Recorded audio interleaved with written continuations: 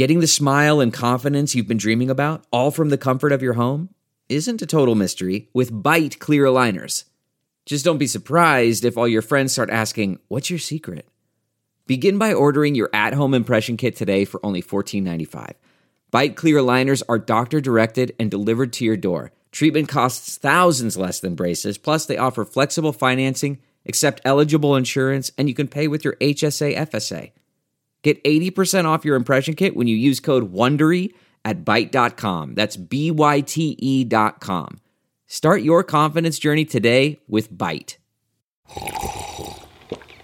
That's not just the sound of that first sip of Morning Joe. It's the sound of someone shopping for a car on Carvana from the comfort of home. That's a good blend. It's time to take it easy, like answering some easy questions to get pre-qualified for a car in minutes. Talk about starting the morning right. Just like customizing your terms so your car fits your budget. Visit Carvana.com or download the app to experience car shopping the way it should be. Convenient, comfortable. Hi, folks. Welcome to the show. We're going to get started here in just a second. But first, if you're looking for the most convenient way to listen to the Bob Cesca Show, I've got a solution for you. The Patreon app for your smartphone is the best way to stay up to date with new shows, and it's the best way to listen. Here's why. Every time there's a new episode, you're going to get an automatic alert on your phone, notifications for the free shows on Tuesdays, Wednesdays, and Thursdays, and notifications for the Friday after party and the postmortem shows too. You can listen at home or in the car with a couple of swipes, and you can join our community of listeners too in the comments under each show. Oh, and you can manage your subscriptions without ever sitting down at a computer. Subscribe for as little as $1 a month at bobcescashow.com or patreon.com/bobcescashow. Then download the Patreon app from the App Store on your phone. Thank you for supporting this completely independent podcast, and now let the cartoons begin. The Bob Cesca Show. Bob Cesca. Shit's getting way too complicated for me. The Bob Cesca Show.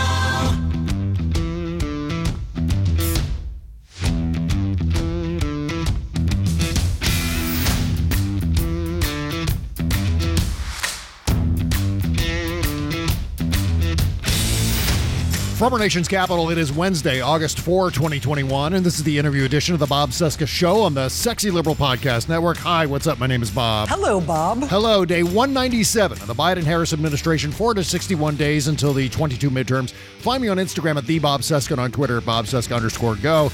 So the amazing Rachel Bitecofer is back on the show today to talk about Democratic messaging and her brand new political action committee called Strike PAC. StrikePAC.org to check it out.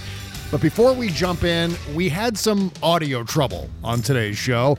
It happens. You'll hear it coming up here, so I don't really need to explain, other than to say this is the best we could do, given how not everyone has a studio-quality microphone hooked up to Zoom, right?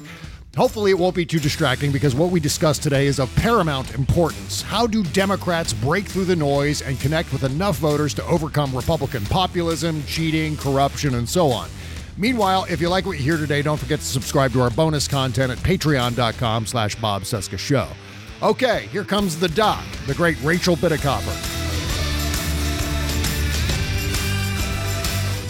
I'm in the process of packing up and moving all the way across the country, so I'm kind of displaced. Why are you moving? To return back to Oregon, to Eugene, Oregon, because it's a wonderful place to live. Nice. And I'm not tied to a physical office anymore, so I am going home, dude. You're originally from Eugene, Oregon, huh? Well, I wasn't born there, but yeah, I mean, I consider it my home. Do you still have family out there?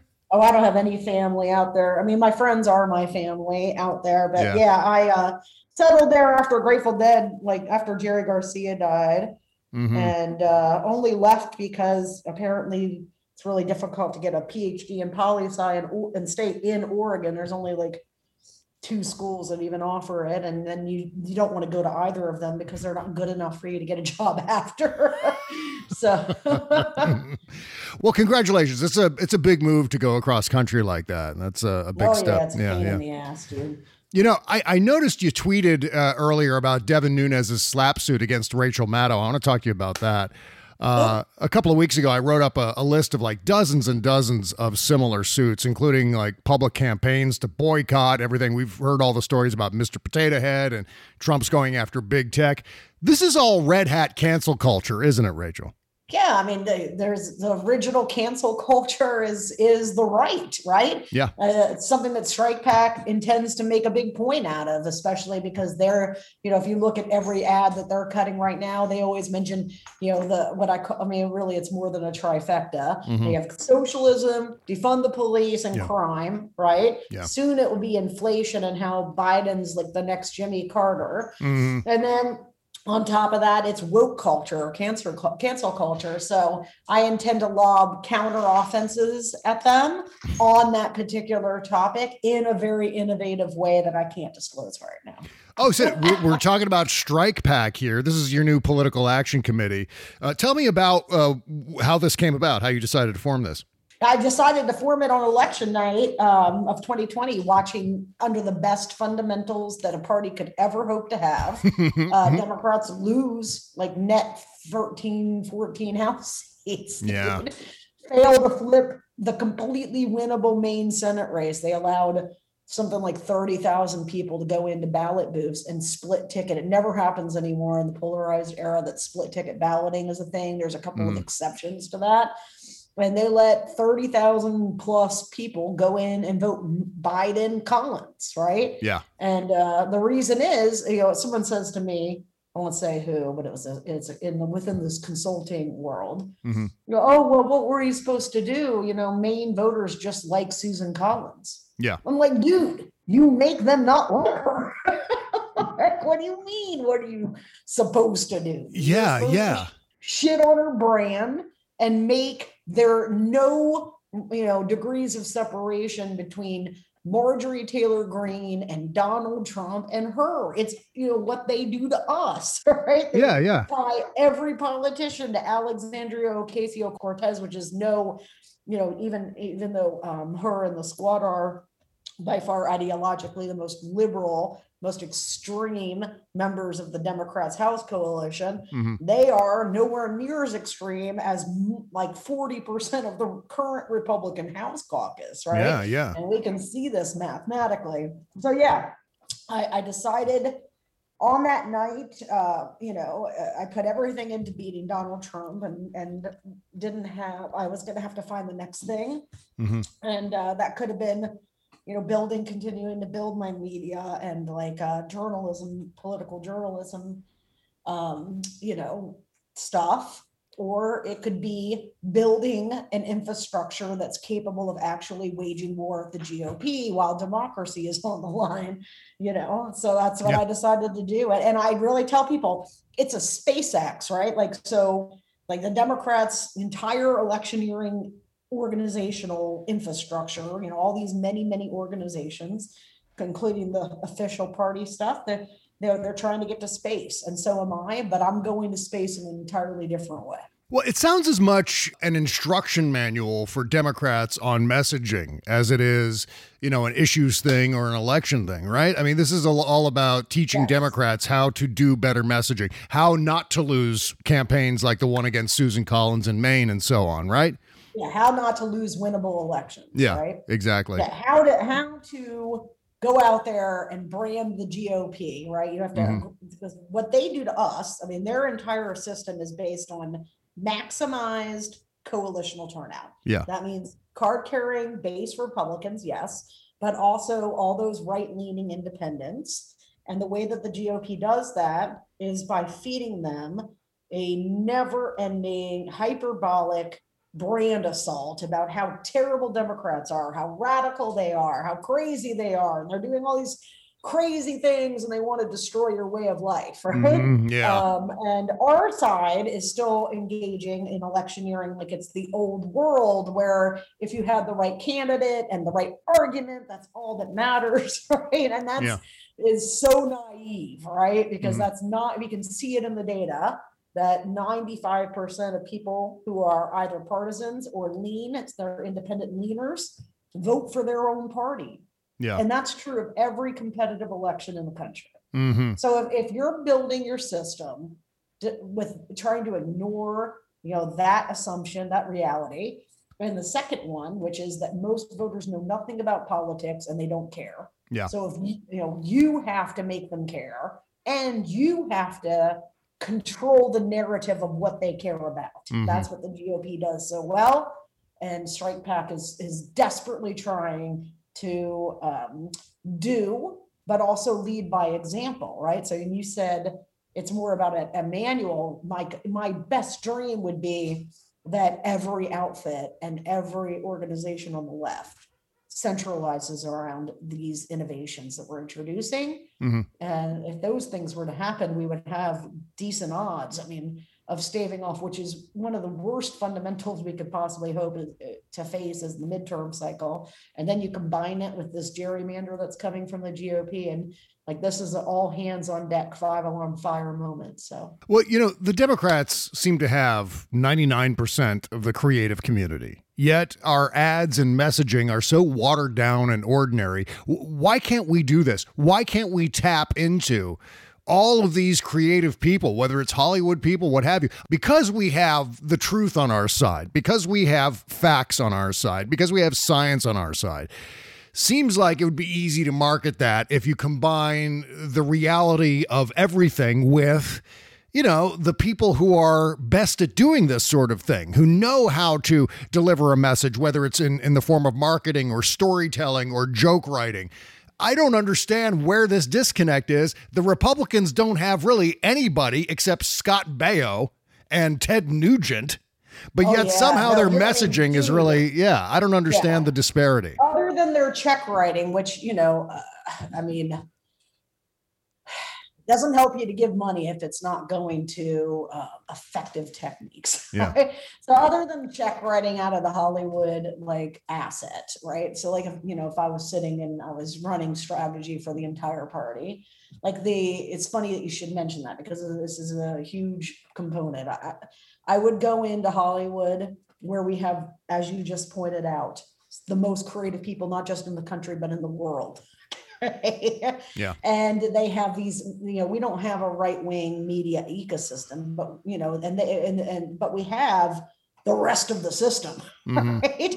And we see it having profound power, right? To help bring gay rights to where it is. Hollywood, TV shows, movies, absolutely essential, right? So we know there's power in this untapped asset. But you're right. But here's the thing is with, the creative that I design with my team, and I'm the person that designs we design our ads. Our creative is internal. It's part of the renovation to strategy that we're marketing. Yeah.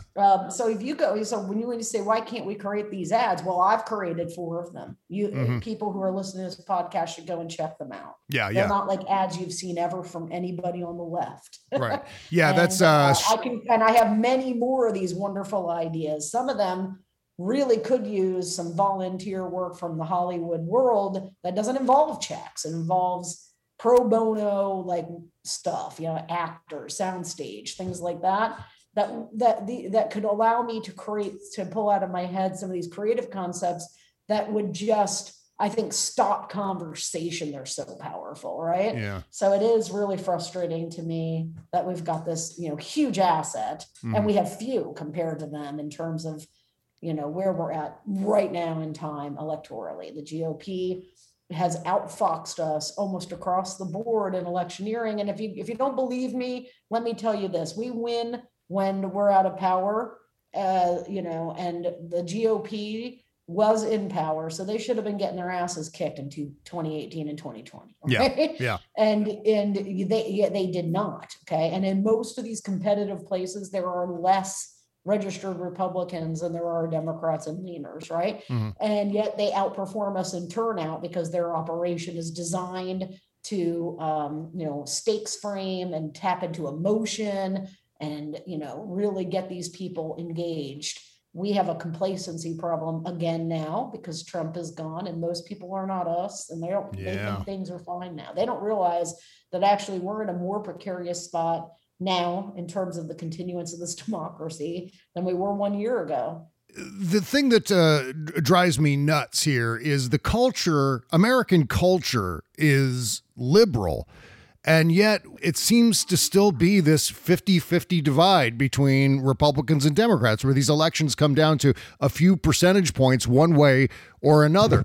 What specifically do Democrats need to do in order to break through that barrier and not only seize upon the fact that the culture is increasingly liberal, but just the basic rightness, the fact that Democrats have been correct on so many of these things, going all the way back to Social Security and Medicare and the Affordable Care Act and all through. Tell people that, Bob, Yeah. right? I mean, we just think people are going to magically know. Hey, Right. that family leave and sick pay and all this shit that I have, like these relief checks, and it's not enough though. I mean, I would argue, we need to do that because we've never done it probably, but it's not enough to just do that either. What you want to do is make people feel the threat of losing the things that they care about, right?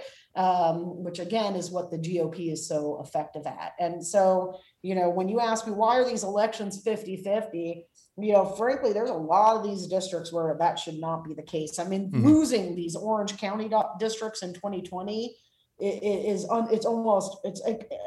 should be impossible according to my model, right?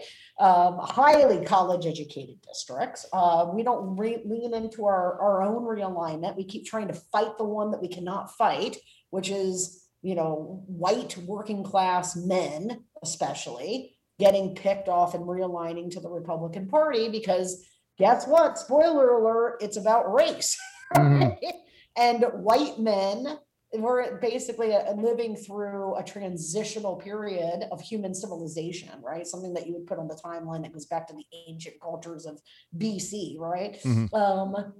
We're living through this transition though, and it's a paradigm that we have lived in as far as I know throughout recorded history, and that is, not at least, especially in terms of gender, men have dominated the world, right? Yeah, of course. And now that they have to share their pie with women, and then in America specifically, white men, they owned everything, and now they have to share that control, not just with women but minorities, and that threat is very easy to exploit, especially amongst the economically impoverished, and that's what the GOP has done very adeptly. They broke unions, and then that allowed these voters to become unmoored to unions for that reason, right? And very susceptible to these racial dog whistles. Really they become megaphones now, right? As the party collapses into neo-fascism, and that's a really scary place for us all to be, because America, as you know, is becoming browner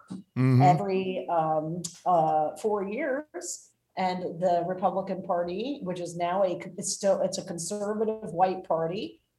The realignment of the South, the voters didn't change. It's just that they used to be conservative whites in the Democratic Party, and 30, 40 years later, they're all in the Republican Party.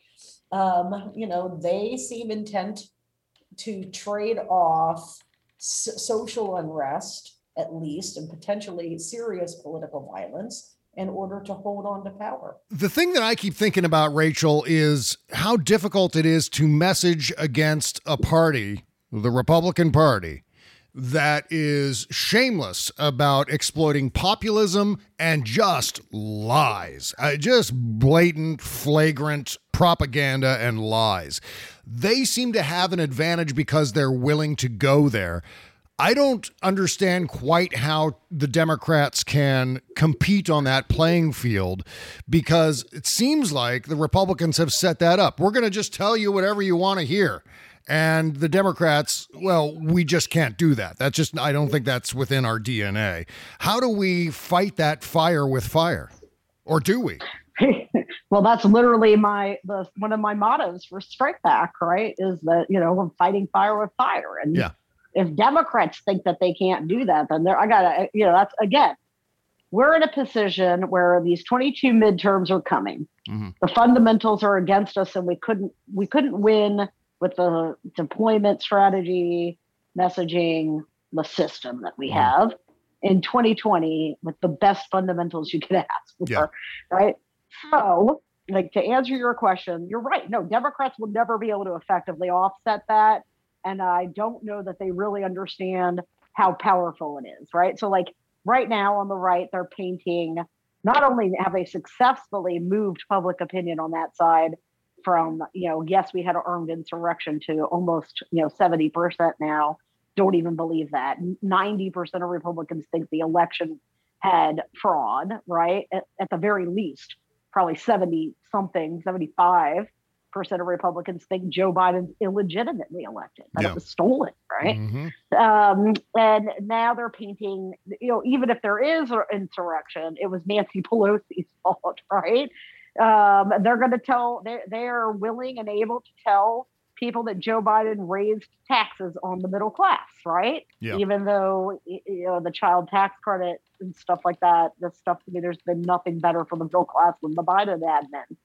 So, that's why I don't strike back. Now I have this aircraft carrier. All I need is gas to deploy.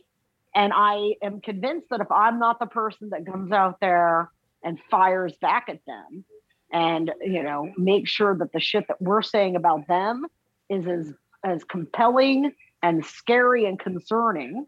And the nice thing is for us, we don't have to lie, right? Yeah. I mean, this is a party that's collapsing into neo-fascism. This is a party whose 40-year economic record has decimated the American middle class, decimated America's infrastructure, killed us in terms of international rankings in healthcare, education, you name it, except for plastic surgery, right? So like the things that we need to say about the GOP, that they're a party of extremists, run by extremists, for extremists, those are things that are empirically, demonstrably true. What happens when Donald Trump is no longer the standard bearer of the Republican Party? It seems like he's the only thing keeping that whole ship afloat, right? Or am I misreading this? I don't know. I don't see any other way that the Republicans are surviving at this point electorally, other than the fact that Donald Trump is this charismatic character that's rallying the base and they're turning out. But you strip him out of that equation,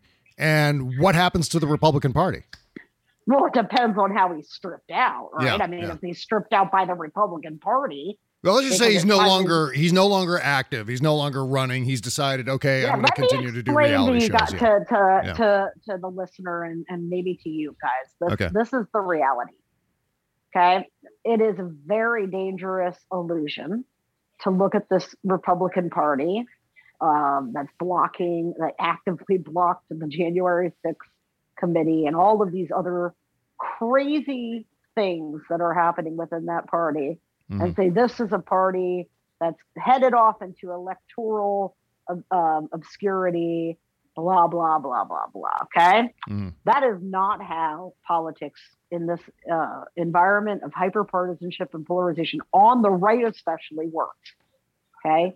Like in 2020, Republicans, right-leaning independents showed up big time for a GOP and a Republican president that could not have had a worse record, right? Yeah. It doesn't matter. They don't care who it is. I mean, they want it right now to be Trump, but it could easily transition to DeSantis, okay? Or someone like that. Noam, Abbott in Texas. Like, it doesn't matter. It doesn't matter if your candidate rides a motorcycle and used to be a cop, whatever. At the end of the day, the Republican coalition is going to show up and they're going to vote for Republican candidates. The only thing that's variable is how many of us are going to show up to offset that. Yeah. Okay. And the idea that the Republican Party is, dooming themselves to demographics. Well, yeah, guys, if votes get counted and elections get certified. Yeah. And guess what the Republican Party has done? I mean, they have understood that they have tied themselves albatross to Trump, to racism, to this white backlash moment in time. A moment that's so dangerous in 245 years of American democracy. Only one time in our history has the democracy that we live in, limited as it was back then, come on the point of collapse, right? And we're living through the second time. The first time was the Civil War. Yeah.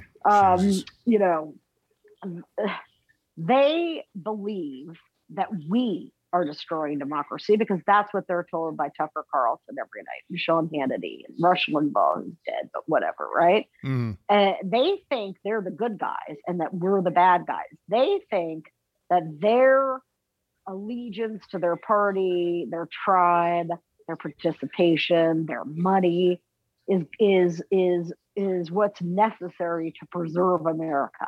Yeah. They think they're the good side, okay? And like the Republican Party, no matter what it does, even if, let's say, we get to a point where they start using back-end control of certification in Georgia and Texas, like to literally steal races, or in 2024 refuse to certify Biden.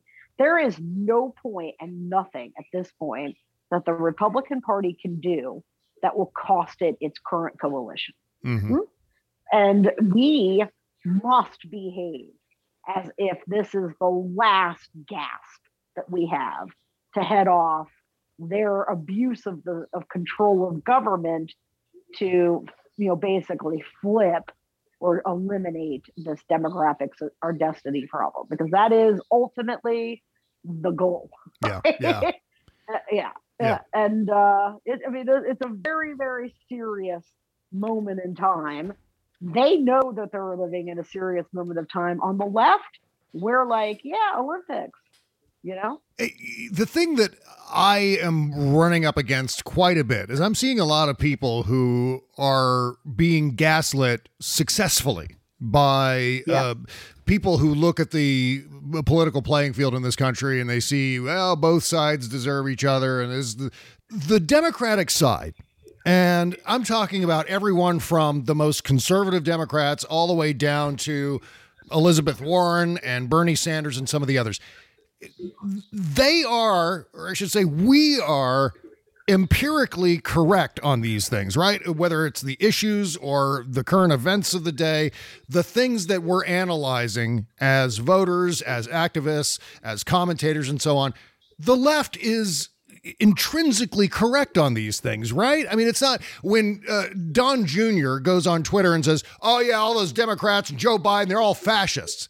That's bullshit, right? But some people hear that and go, well, there they go. So I guess both sides are fascists. No, I mean, guys, people need to understand, like with Midas, Touch, Us, Strike Pack, Lincoln Project, there's at least 3 people who are willing to call the pot black, right? Yeah. And so we, and through our various enterprises, have been using words like authoritarianism. And for me particularly, we call them fascist in our ad, right? Yeah. And so, like, what I'm going to use this opportunity to do is to highlight, like, on our side, we're like Walking Dead zombies about messaging, talking points, narrative setting, media manipulation, all of those things. On that side, it's what you just said. If everybody's authoritarian and fascist, then nobody is, right? Yeah. So, like, the right, their strategist, I guarantee you, has advised them, call them authoritarian and fascist, because if we muddy the waters on those things, those attacks will not be able to stick to us in the fall of 22. Okay. Yeah. Now, keep in mind, like, that's strategic maneuvering, right? Mm-hmm. So, sure. That's not just like letting, shit land wherever it lands and just, then picking, looking at the puddle. Then that's manipulating where shit's going to land. Right. And like, that's what I'm trying to get this party to understand. It's like, we're up against a team that is, excellent at strategic planning, maneuvering, long time, short term, like that. And that's the stuff that they do when they see this advantage start to emerge. What do? They start calling us, they call Nancy Pelosi an authoritarian, right? Mm-hmm. So they can cloud the meaning of that and hopefully dull the effect. A technique, by the way, that never once occurred to us, I mean, not to us, to me, but to us, the rest of us, to use with socialism, right? Yeah. So like, and I have an app for that, right? Like, it's so important for people to understand, like, the reason the whole GOP turned in 1 week on a dime, all these governors, even the ones that are ridiculous, oh, people should get, I never said people shouldn't get vaccinated. Yeah. Right? Like the reason is like somebody's looking at the internal messaging and they're like, oh gosh, like this is a point of vulnerability if Democrats indict us for it. Now they won't, but I will. Like I plan to come to Florida and these other states where if I have the money, and I'm going to make sure that Ron DeSantis is pinned to those COVID deaths, many thousands of which are a product directly of his policy. So like, I'm going to indict him for that. But, on our side, we don't stop to think how important that narrative is. We think about persuasion and electioneering at the individual level. We totally forget how important that aggregate narrative is. And, they're running a brand war against us. So if we aren't running a brand war against them, they're going to win the 2022 argument, no matter how much stuff the Democrats do or don't do economically for this country while they're in power. So is your assessment that there is absolutely, when it comes down to who's right and who's wrong on the issues and all points in between, the left is typically right on most, if not all of these things, right? Because when this kind of messaging is being used, when the Republican messaging, populism and lies about the other side, people begin to internalize it, where they feel like, am I really correct on this? Am I really correct in believing that the climate crisis is real and that women should have the right to choose and and on down the line? And so we begin to question ourselves, but we shouldn't, should we? No, I mean, there's very few issues the Republican Party has an advantage on. And a couple of them, like the economy and taxes, are issues they should not have an advantage on. That really demonstrate this deficit of branding and messaging, right? Yeah. I mean, the GOP's, they've been in charge of 10 of the last 11 recessions. When they say low taxes, they don't mean you. Right. Right? Like wealth redistribution. Okay. They've redistributed all of the middle class's wealth to the rich. Right. So, it really is, so here's the big problem with our side. The people who are making these, who work on campaigns, the candidates that run, the people who talk about it generally are liberal and smart and, wonky. And the electorate, the electorate doesn't care. I mean, if you don't properly leverage that policy advantage, then it's useless. So let me bring it down to a case study or an example. Okay. Florida, right? You run $15 minimum wage increase in the Florida ballot, and literally thousands of people go in and they vote yes on that. Okay. And then they vote for Republican candidates.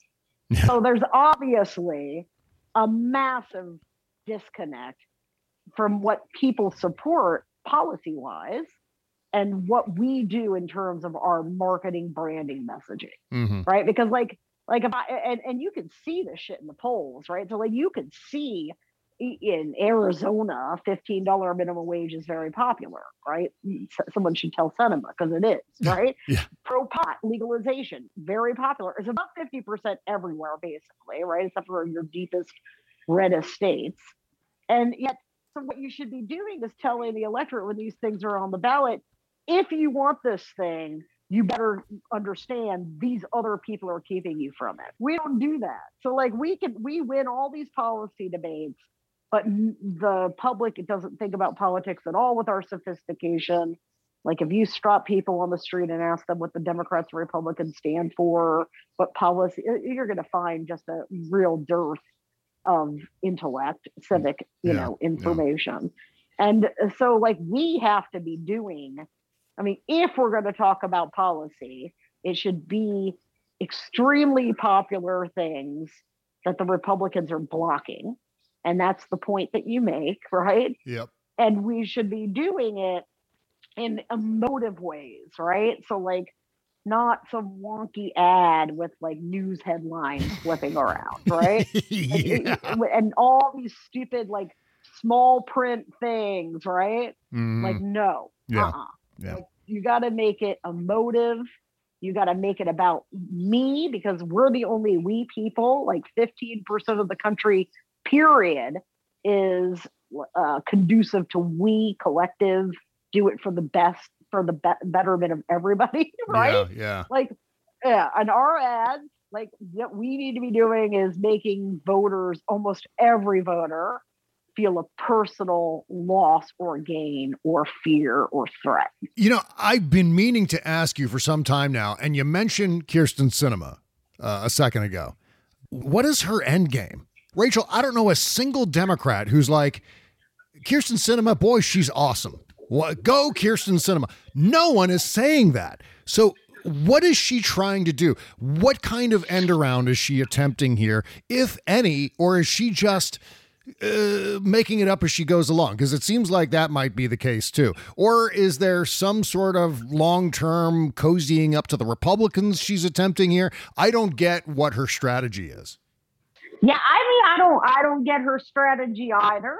I had opened up kind of with the assumption that she is under the impression that she needs that her pathway to reelection is conversion of Republicans, and I would tell Kristen Sinema that is dead wrong. Mm-hmm. You know, there's about 10 points of crossover vote in Arizona. That's about the national average. And that crossover vote is pretty stagnant. So, I mean, it's in every cycle, every poll, you know. Her bread and butter is Mark Kelly's pathway, right? Yeah. Which is massive, massive high turnout. And that's turnout of young people, of college-educated people, and in Arizona in particular, Latino voters, right? Mm-hmm. And like, there's literally nothing. If Republicans are willing to support Donald Trump through a multiple point coup attempt, extortion scandal in Ukraine, and all of these other things, I don't know why anyone would think not voting for one of these, spending bills or voting rights, right, is going to do anything to convert these people, right? It's not happening. Okay, we'll get back to Rachel here in just 1 second. But first, who doesn't love hanging out in loungewear? Well, loungewear used to be code for hideously ugly sweats. Even your pets used to make fun of you and judge you. That's a thing of the past, though, with Cozy Earth. The people known for creating luxuriously soft, cool sheets made of bamboo have done it again. They've taken loungewear to a whole new level with their comfy, super soft selections in gorgeous styles and colors. From wonderful pajama sets, leggings, and tees, every item is sourced from earth-friendly bamboo for enhanced breathability and temperature regulation. You'll find something you can't lounge without at Cozy Earth. See why Oprah described Cozy Earth's pajamas as the softest ever in O Magazine.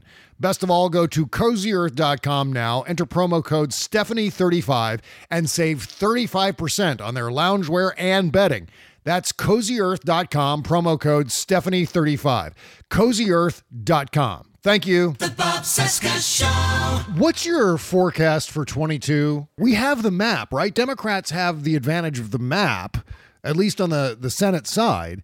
So what's going to happen? Is it too far out to see? Well, I mean, it's like 2018, right? Yeah. It's a tale of two elections where the House was extremely conducive to the Democrats because there was a ton of college-educated realigning districts that they had underperformed in, and the Trump bump, the participation and interest bump from Trump was bound to benefit them. But the Senate map featured de-aligning states like Missouri, North Dakota, and Indiana that historically had been fine for Democrats, but now that white working class voters have moved to the right, those lower Midwestern states are basically lost causes, right? Yeah. So like that, 2022 is a tale of two maps. And let me just tell you this, like, you asked me, what's my forecast for 2022?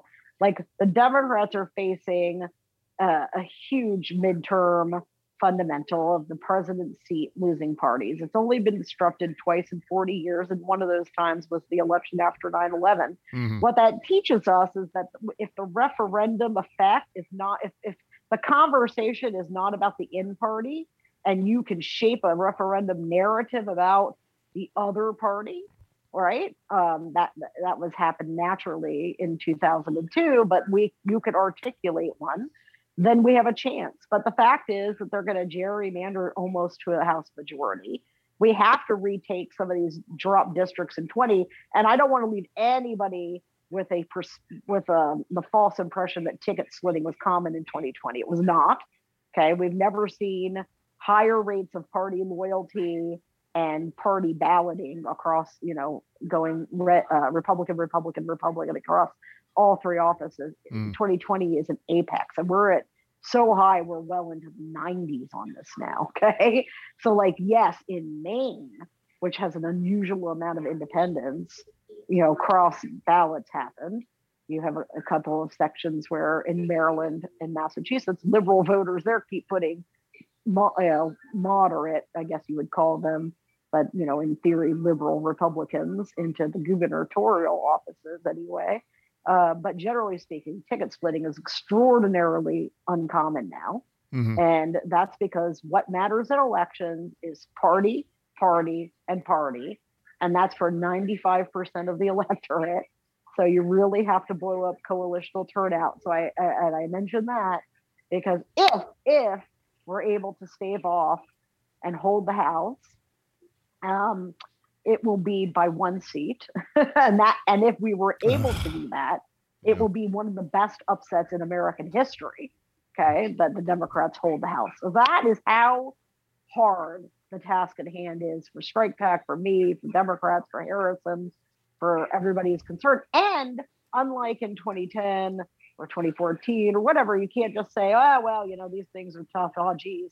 Because if we lose this one, guys, we lose democracy. Yeah. Right? Period. Anybody who thinks, watching what they're doing, the state and local level, seeing these statements put out by House leadership, who thinks that this is a Republican Party that is not hell-bent on basically refusing to certify a Joe Biden victory in 2024, which is the end of American democracy. Okay. Yeah. Anybody who doesn't think that if they're not paying attention to what's happening within that party, right? So those are the stakes that we're facing. And you're right. The Senate offers us an opportunity to hold on to our majority. Again, we're looking at a very razor thin majority if you can do it. And that involves, holding on to Warnock's seat, which they are doing their best to make it difficult for him to do beyond the normal difficulty of decline turnout in a midterm. And, we can pick up Pennsylvania and Wisconsin, right?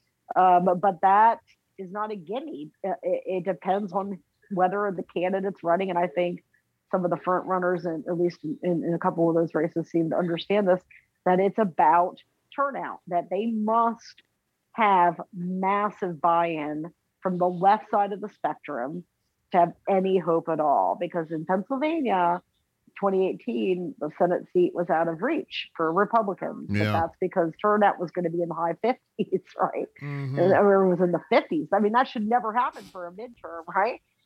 If turnout's at 42% in Pennsylvania, just like this California recall, if turnout's 30%, 35%, there doesn't have to be a majority of Republicans registered in the state or in the state. They can win. Is the effect of the big lie going to seriously impact Republican turnout? I keep hearing this. Donald Trump kind of undermining the integrity of our elections is going to make Republicans stay home. Is that the case? Do you see that as an actual thing, or is that just people speculating? Yeah, I think that's crazy speculation. Just because it happened in Georgia and that runoff a little bit, is not something that you should never expect Republican turnout to decline. Interesting. So is there going to be an effect, too, of the quote-unquote dirtbag left? People like Nina Turner, who lost her primary to Shontel Brown yesterday, which is good news. Is there going to be an impact of these guys, Jimmy Dore and Glenn Greenwald and the usual suspects, who will drag down Democratic turnout and undermine Democratic campaigns through primary challenges and so on? Is that going to have any sort of negative impact, or is it just going to be kind of white noise on the side? I would assume that's what Putin's hoping for when he's writing his checks to people like Lee Greenwald, right? I mean, and Nina Turner, and I mean, these guys are useful idiots at the best, and actual paid Russian operatives at the worst. And we honestly don't know. So I would tell a listener, anytime you see somebody bitching about, a Democrat bitching about Democrats right now, I would wonder a little bit about that individual, because look across what we're facing on the other side. Yeah. We are looking at falling into a fascist autocracy. Mm-hmm. No lie. Yeah. Like, that's a serious thing we're facing. Yeah. And, so if somebody's on Twitter or on my Twitter timeline or somewhere else bitching about Democrats right now, I got to wonder about their motivations. How do we emphasize the fascist idiocracy thing, Rachel, to just regular folks, regular voters who aren't wired into the political debate every day, who aren't looking at Twitter like you and I do 24/7, basically? How do we emphasize the fact that Republicans are going to bring about this American dictatorship, this American fascism? You have to tell them. I mean, how did we convince? Think about how salient socialism is now as a branding thing. So if you can do that, there's no reason you can't tell average voters, hey, the Republican Party is falling into fascism. It's just about good ads that get people's attention and break through, because you need to deliver them in ways that actual people are going to see them, right? And most people don't watch TV, and those who do usually have a DVR.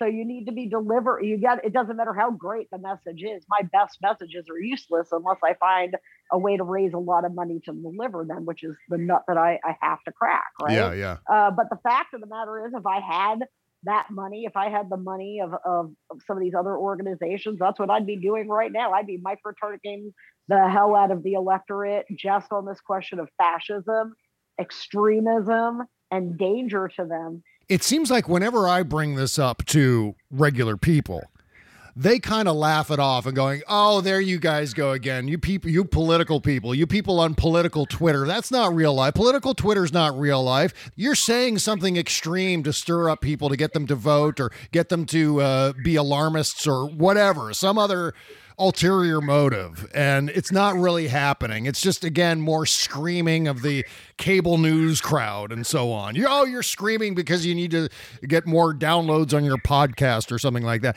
But it's real. It's really, really happening. And I feel like the message isn't penetrating. And I hope the Strike Pack, for example, is able to break through that wall, is able to emphasize no one is delivering that message, though, Bob. I mean, that's the point, is what I'm trying to make, right? I have the ad concepts. I have some, one of them made, a couple of them made, many more in my head. People don't think like that because we are not advertising to them to make them think like that, So, like, if I had the money, I would be doing that. So, like, you're looking at these people like being, why aren't they freaked out? Well, we're not freaked out because they don't follow the news. They don't listen to you. They don't follow political Twitter. So they have no idea what's happening. And they will never know if we don't have a napalm level ad blitz to tell them. Well, that's absolutely mandatory for sure. Before I let you go, Rachel, what letter grade would you give the Biden administration at this point? I think they're doing pretty well myself, but what do you think? What's your assessment of their performance so far? I think Biden's pretty much killing it. Yeah. I would give him an A-. Nice.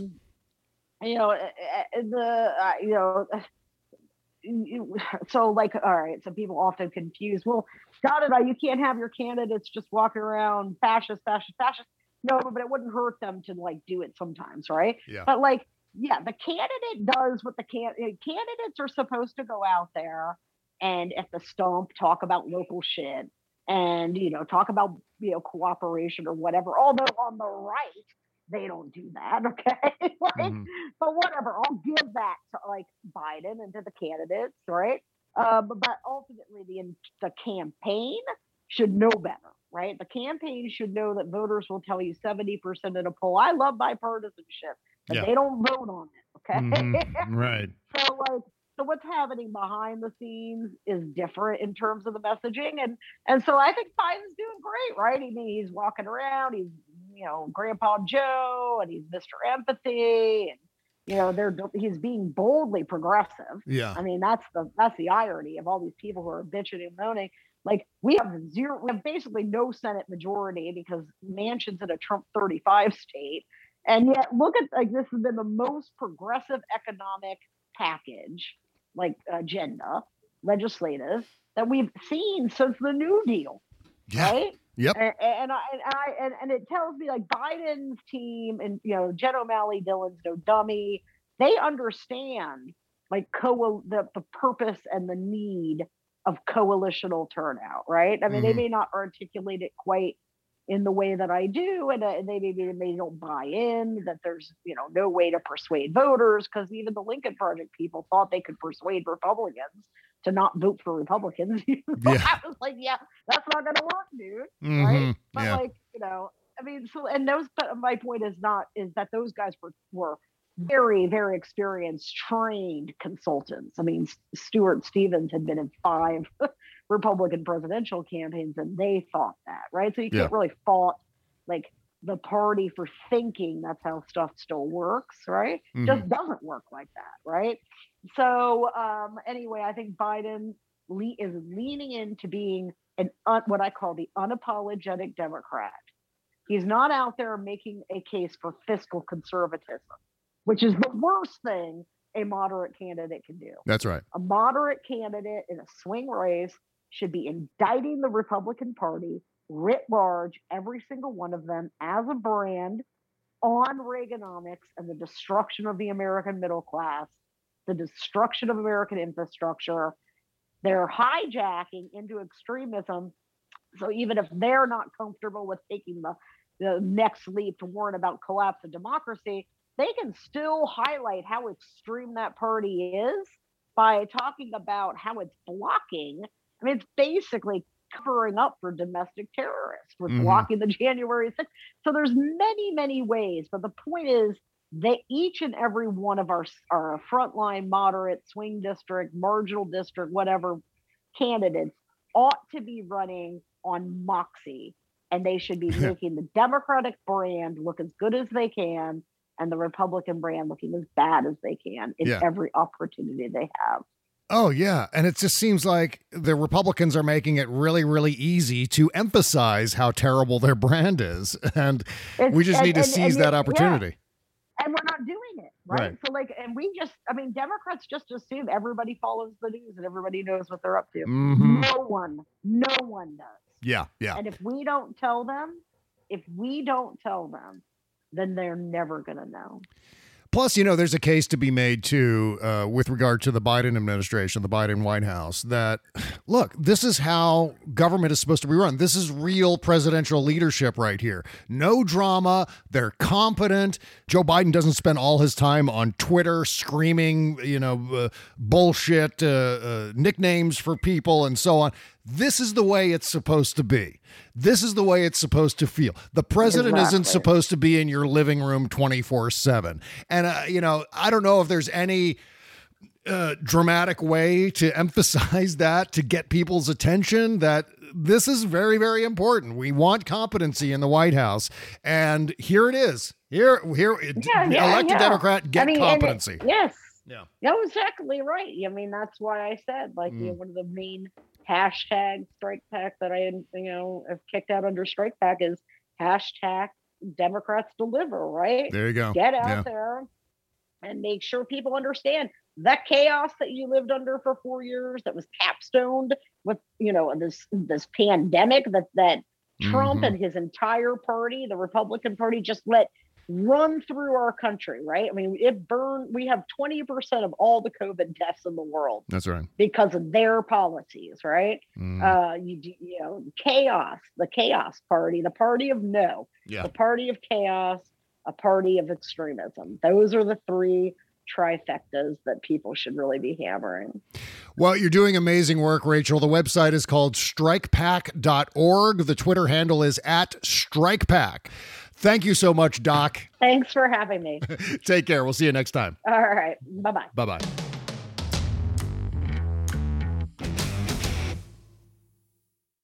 Why? Why? If you have T-Mobile 5G home internet, you might be hearing this Why? a lot. Why? Every time your internet slows down during the busiest hours. Why? Why? Because your network gives priority to cell phone users. Why? Good question. Why not switch to Cox Internet with 2 times faster download speeds than T-Mobile 5G home internet during peak hours? Okay. Stop the whys and visit cox.com/5G home for details. T-Mobile prioritizes certain T-Mobile phone users over home internet users during times of congestion.